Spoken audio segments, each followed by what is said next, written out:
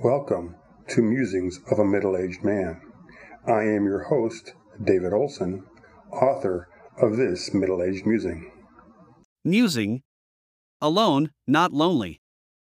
All my life, a loner, an outsider, a barbarian from the steppes, the wolf on the snow-covered hill looking down at the lights of the village.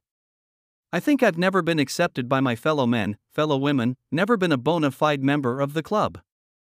And looking back at the human race, feeling I've never belonged, my first thought, right now is, thank God. Edward Abbey. I have an acquaintance who is the life of the party magnate, has so many friends he is always invited somewhere, always on the go, and attended at more weddings in 1 year than I've been invited to in my lifetime. It seems he has activities with friends to fill every waking hour. And then there is me, the polar opposite. My group of friends extends to me, myself, and sometimes my wife. I'm a person feeding on solitude as if it was manna from the fictitious heaven, as if it was the elixir of life. I've been gloriously out of work since late May and have not missed the rat race a single day, a single moment. Virtually, all that time has been spent alone, yet I never find myself feeling lonely. Had I enough investments to live comfortably in my bubble boy existence unto death, I would never return to an office.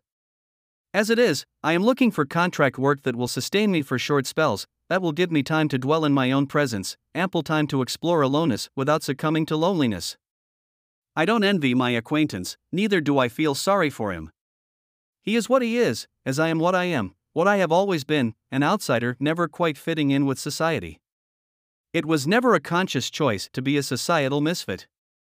I use the term misfit not because I see myself as defective, rather I tend to prefer existence outside the norms society tends to impose on citizens, expectations expected irrespective of a person's particular bent or psychological needs.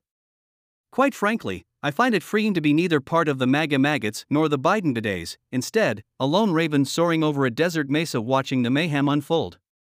Someday, I may opt to descend from my high perch and feast on the carnage. Until then, I will chill on the rarefied air, thankful I can revel in my aloneness without ever feeling lonely. August 19, 2023.